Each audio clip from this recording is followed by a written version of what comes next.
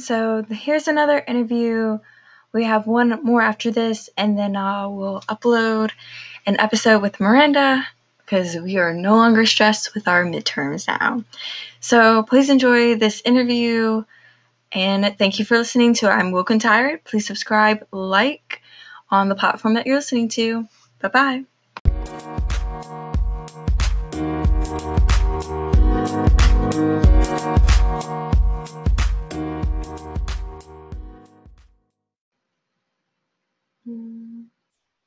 It's recording. Okay, yeah. No, I just don't like not doing that without asking people.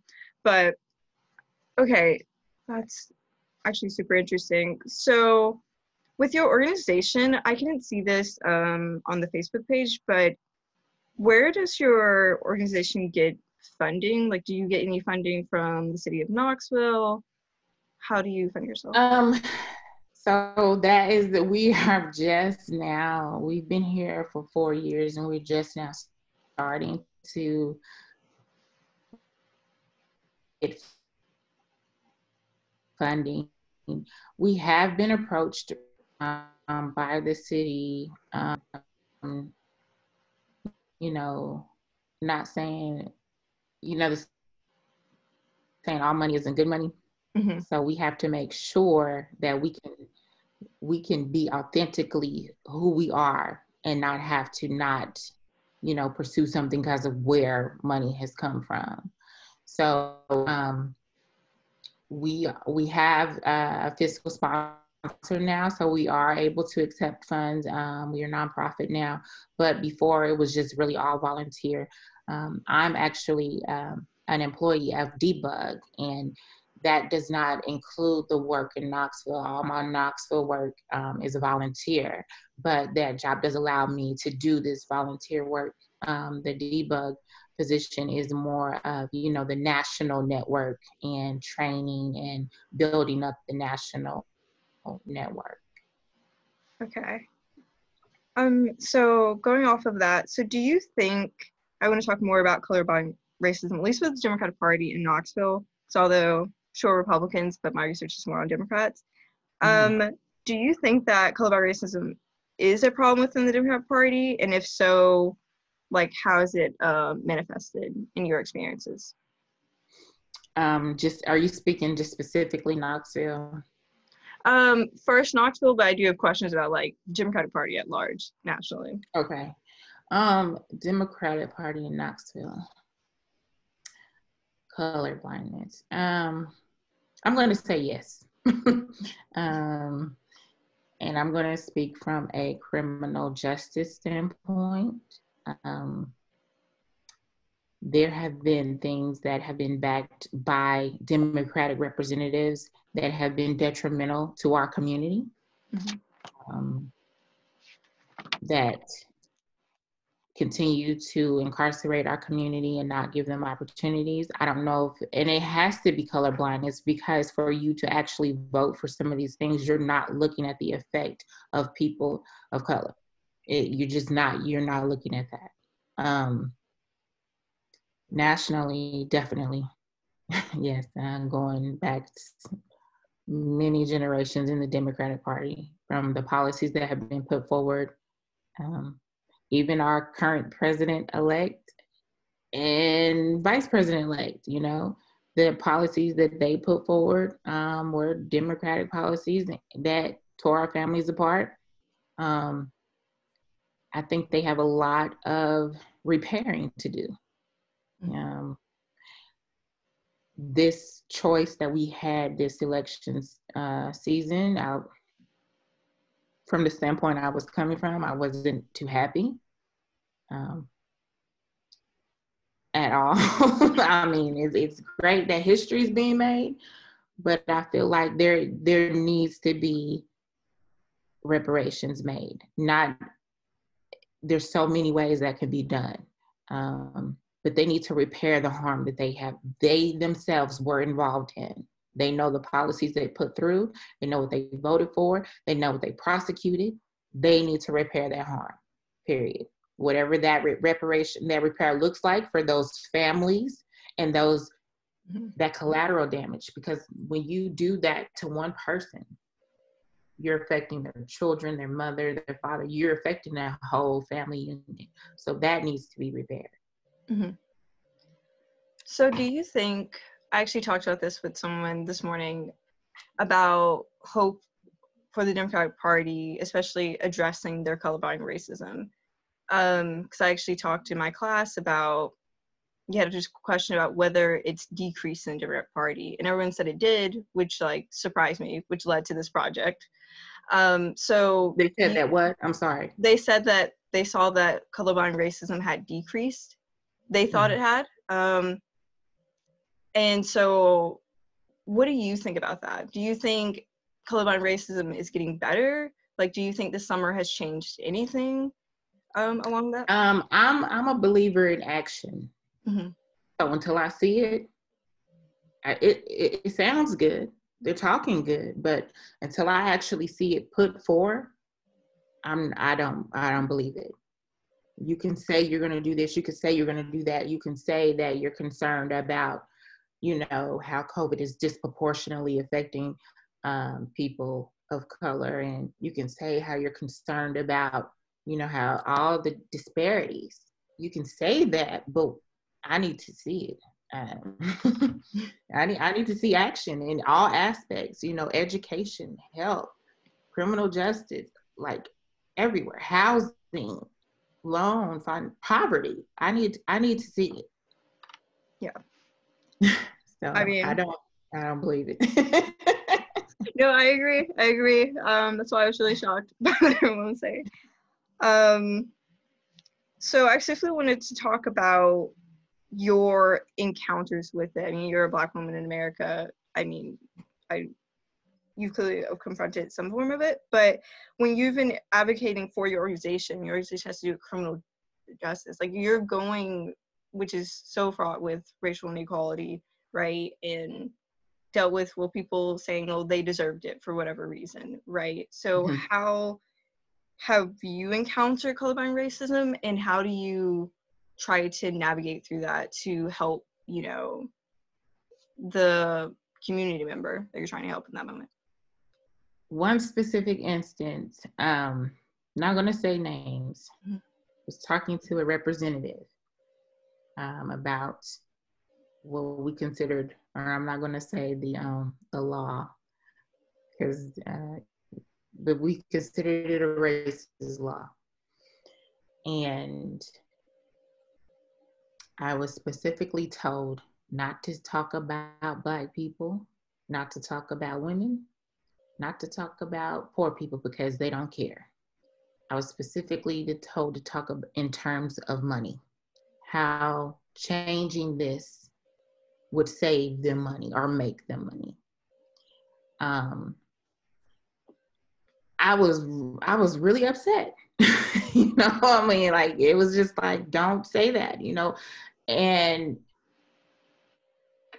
to know that I can't say to someone who's in a position of so-called power in this country that, you should care about this because of this, and this, and it will not affect them, that I have to talk in only terms that they care about.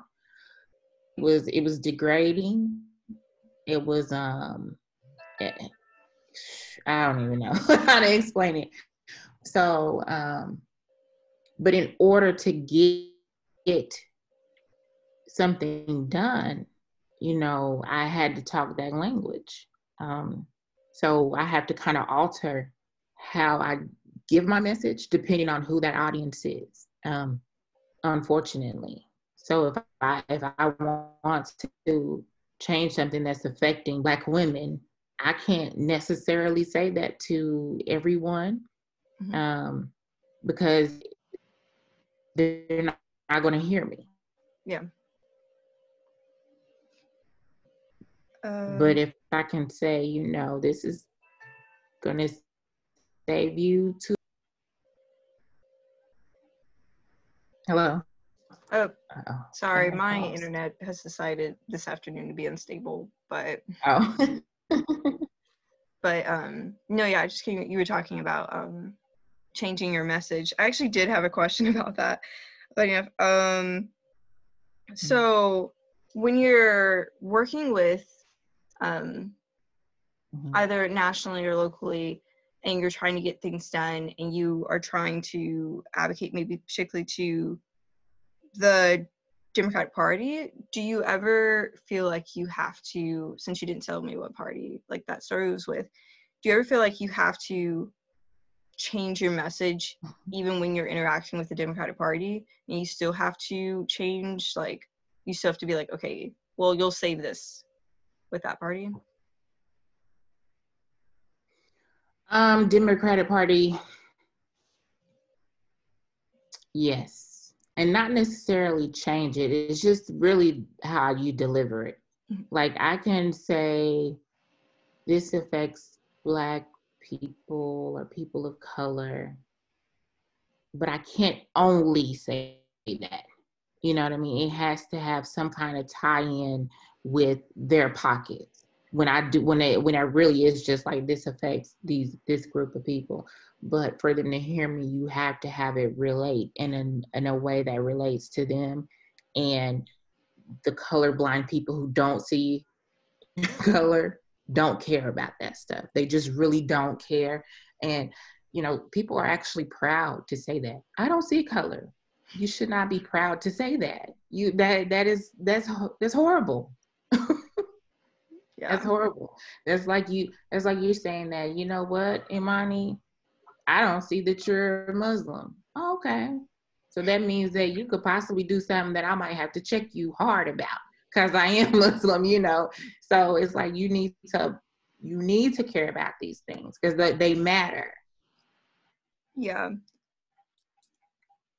So going off on that a little bit, so yeah, it's kind of fading away, but you do still find people who are like, I'm colorblind, which is interesting that they still think that's a good idea. But I feel like it's starting from like 2000s or so where that became really common for people to say like, oh, I'm colorblind, and that to be a good thing, and we should all be like, yeah, that's great. So why do you think people fall back to that? Like, why do you think like people are like, you say I'm colorblind as like a defense?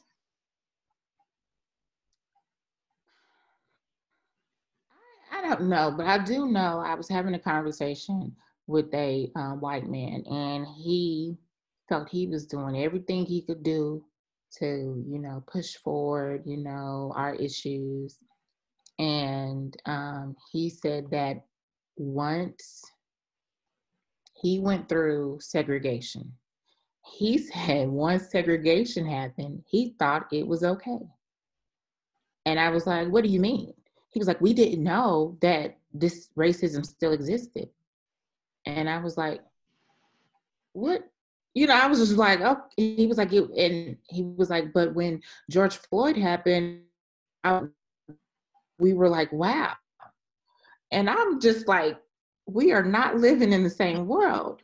But what he said, there are white people who genuinely just do not know. And I was like, how can you not know? How can you live every day? And he said, I'm going to be honest with you. He said, because the police don't bother me. He said, because I don't have to worry about filling out an application in my name not getting me a job. He said he does not have to deal with it. So it's not like he's actively taking it out of his mind. It's just not a part of his daily life. Unlike us, even when we're pulling into the gas station just to go get some gas and a police pulls up, we have to wonder, like, are we going to have a bad day today?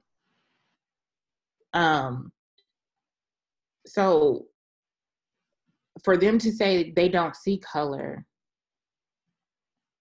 I don't get it. I can't get. But what I will say is you need to. We're in 2020. You have to see color. Like you have to see color. That's the only way that you will be able to fight the injustices that are happening to people of color. Because if you live in your own bubble, in your own world, you're not going to see it, and you're going to think it doesn't exist. And we had a conversation about the whole ideal of racism, And he said that a lot of people are uncomfortable because they feel like the word racist comes from a position of hate. And I was like, no, we understand that you can be racist and not hate things, but you can have implicit racism, and your actions can be racist, and you can be benefiting from a racist system. And that's all feeding into, to being racist. So. Yeah, I also think it's interesting because whenever people are called racist, or I was talking to a friend about how like people see that as such a permanent thing, like you can only ever be racist, right? That's not changeable. And so it's almost like, well, no, you can also work on your racism. You can try to address it. So I also think that is something why people don't want to be attached to that, is because they're like, okay, then I'll always be seen as racist. And I'm like, no, if you actually address it and don't call people the N-word, I think people will stop thinking you're racist. But I think also it's not just the N-word, because I think people who think they don't just use that they're okay. Yeah. No, you can have never said that word in your entire life and be a racist. Yeah. Definitely. I mean, especially because I'm looking at polling right now about, what especially white Democrats think about race. And each poll has them doing like, oh, they believe, police are a part of the problem, or they also believe like systemic racism is like a reason why Black people have not done as well as they should have. But people are now questioning those polls because now people know what the right answer is, right? So they're not necessarily really testing like, okay, how do they really feel about Black people? It's like, oh yeah, I know I should say that I'm for Black Lives Matter at this point. So now it's becoming a problem. Yeah, isn't that crazy how that's okay to say now? Isn't that crazy how that's okay to say now?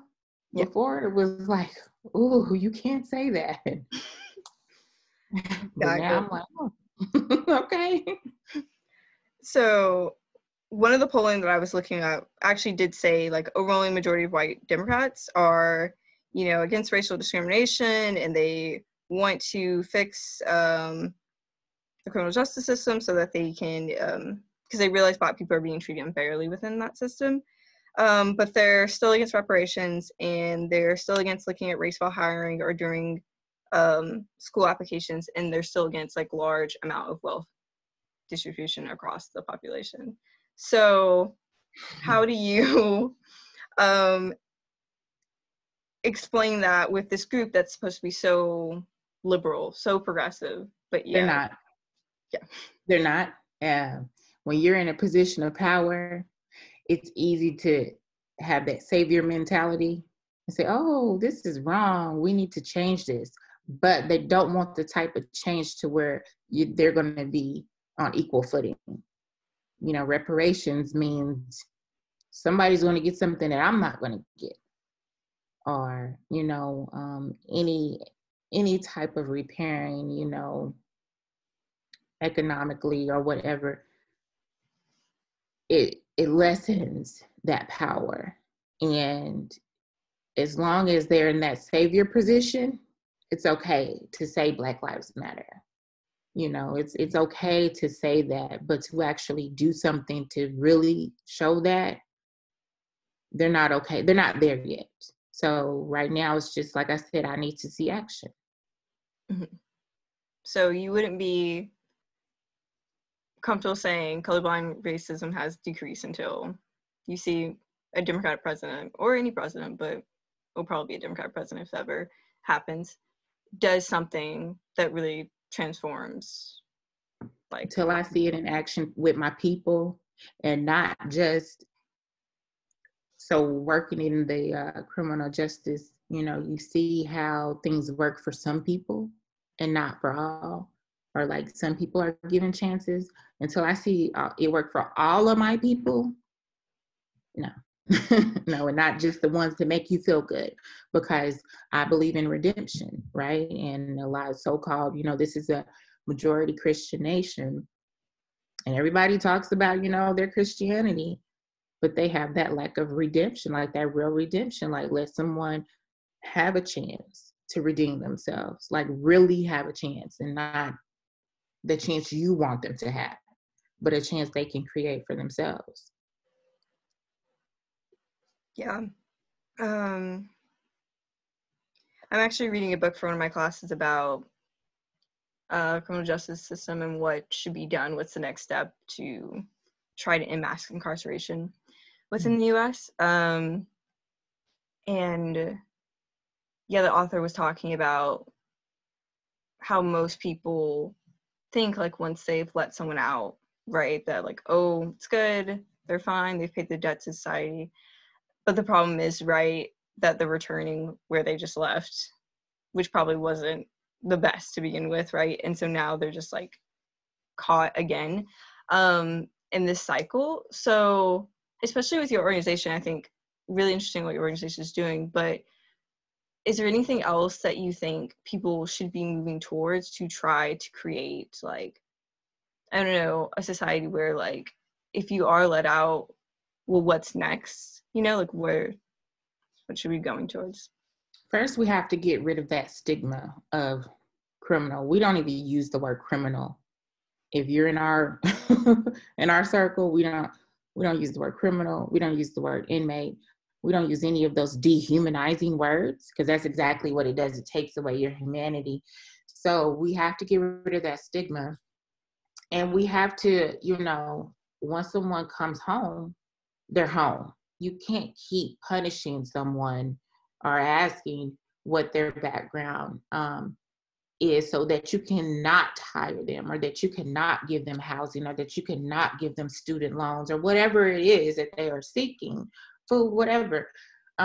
You cannot continue to keep punishing someone once they're home, because that's exactly what's happening. If someone comes home on probation, they could be fully functioning, have a job, don't have their right to vote. So you're a productive member of this society, but you don't have any say. So you can't get a loan, which then, affects the funding that goes to your neighborhood for schools. Like, there's society, the system is set up, it's working exactly how it's meant to work. It's meant to be a system that continues to funnel through. Mm-hmm. That's why we don't believe in the system, because it's set up exactly to do what it's doing, and it's doing it well. And you have 70% of people going back. 70%. That's a failure. Yeah. That's an absolute failure. So why are we continuing to use this system that is continuing to create victim after victim after victim after victim?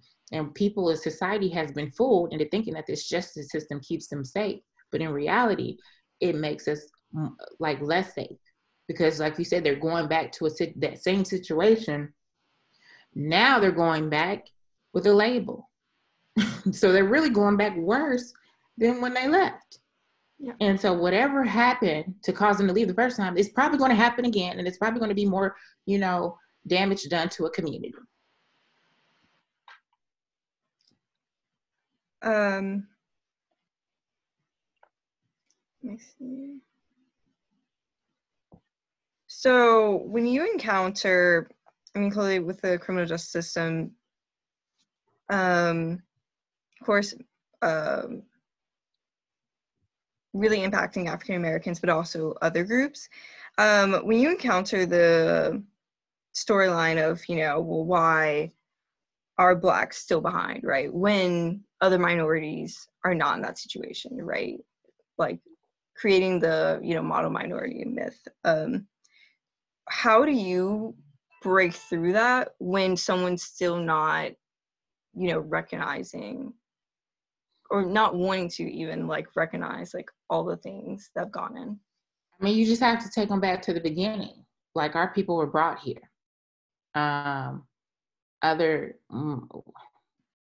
going to say other minorities, because majority of the people came here on their own, except for our people. Let me just put it that way.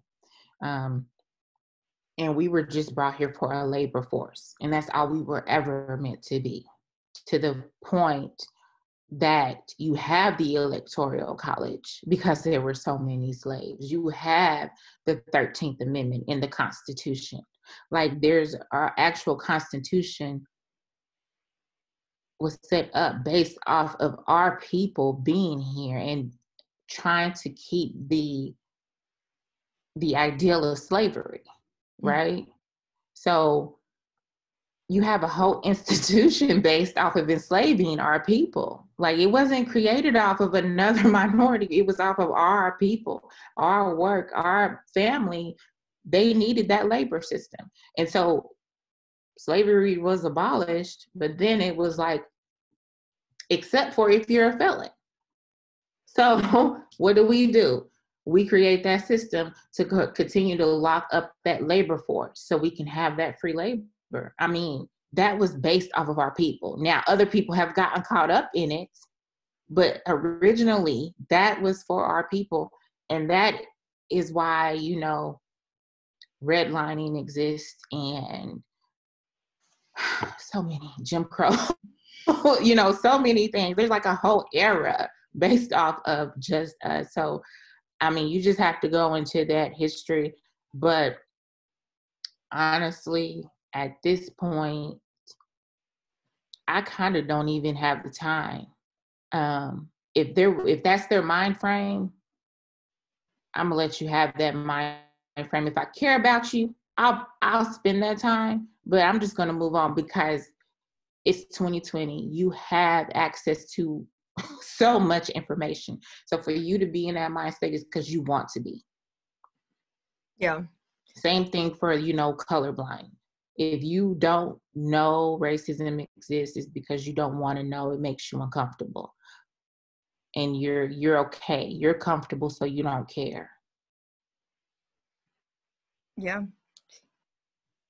So is there anything else that you would like to touch on? Colorblind racism, you know, Democratic Party in Knoxville, nation at large, that you didn't get to say before? I think the Democratic Party in Knoxville is divided. I think that's why you don't see the progress that you could see. Mm-hmm. You have different ideologies, but, you know, you don't have some things that they're saying they're going to stand firm on. I think it needs to be more community specific and not just certain communities, but everyone. I would definitely like to see more diversity in the Democratic Party in Knoxville in all aspects, not just color. And yeah, color blindness is just ignorance. And in 2020, it's willingness to be ignorant. And I do have, like I said, I don't have time for young people. I'll talk to the young people all day. I don't have a problem with that. But at a certain point, when you're a certain age, I specifically just me, I'm like, yeah, you're just there because you want to be. And so the reason I like talking to young people, because I feel like you can change young people, and young people are our future. Like, so what you're doing and what other young people are doing, you are changing our society. And it was young people who set it off. With George, it was the youth that opened, you know, the conversation up. Mm-hmm. And they did not let people look away. So they were comfortable looking away before and saying it didn't exist, but it was the youth who said, no, you're not going to look away from this. And so anything I can do to empower the youth and help the youth, I'm willing to do. And I'm glad this is happening in our generation. Well, thank you for taking the time. I'm glad I found your organization. I feel like with this project, I didn't know a lot of these organizations existed. Okay. One, because I've been gone. So okay. Williams College in Western Mass for like 4 years, so I haven't really been clued into Knoxville politics in a while. But thank you for taking the time. I also wanted to ask, is there anyone else who you think would be willing to talk to me that you know? Have you talked to someone from CCM? No, I have not. Definitely, it's called the City Council Movement of Knoxville. Definitely talk to them. They are a movement group who focus specifically on politics in Knoxville. So you'll definitely, let's see here. Give me some time. I might send you some more, but I definitely think you should talk to them. There's a gentleman who started it, Emoja. He's another Muslim brother. He's the one who him and Nkechi. She's a professor too at UT. She's a good person to talk to. She does the podcast Black in Appalachia. Oh, wait, I think one of my friends listens to that. Yeah. She's a good person to talk to. And if you can't get their information, I can, I know I have Brother Emoja's phone number. I can get their email and stuff too, so you can reach out. Who else? I would definitely, there's the brother who ran for mayor this time. His name is Calvin Skinner. Mm-hmm. And I think that would be an interesting perspective since he was a Black man that ran for mayor of Knoxville. Oh, did he run as a Democrat? Mm-hmm. Right. I think he did. Don't quote me, but I'm pretty sure he did. Have you talked to LaKenya Middlebrook? I have not. She was the Democratic chair, I think. She's now over at Park, which is a city position, but that would be a different perspective. Mm-hmm.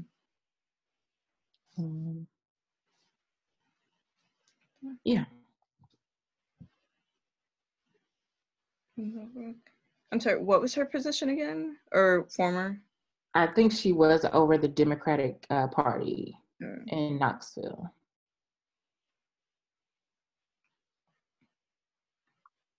Okay, no, these are good names. I did not have any of these names before. Like I'm talking to, who did I talk to today? Of course. But he works at the Phyllis, Reggie Jenkins he works at the Phyllis Wheatley Center. And then I'm talking to someone connected to Black Coffee Justice on Friday. So I think her name's Constance. So you definitely gave me some good names I didn't know. Yeah, those people definitely have a lot. And Renee Kessler, she's over the Beck. Now, she will definitely be able to give you a lot of history about the Democratic Party and racism and colorblindness.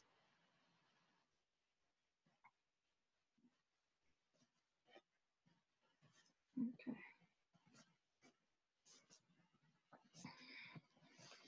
And just say Imani referred me. Oh no, I definitely would. Why?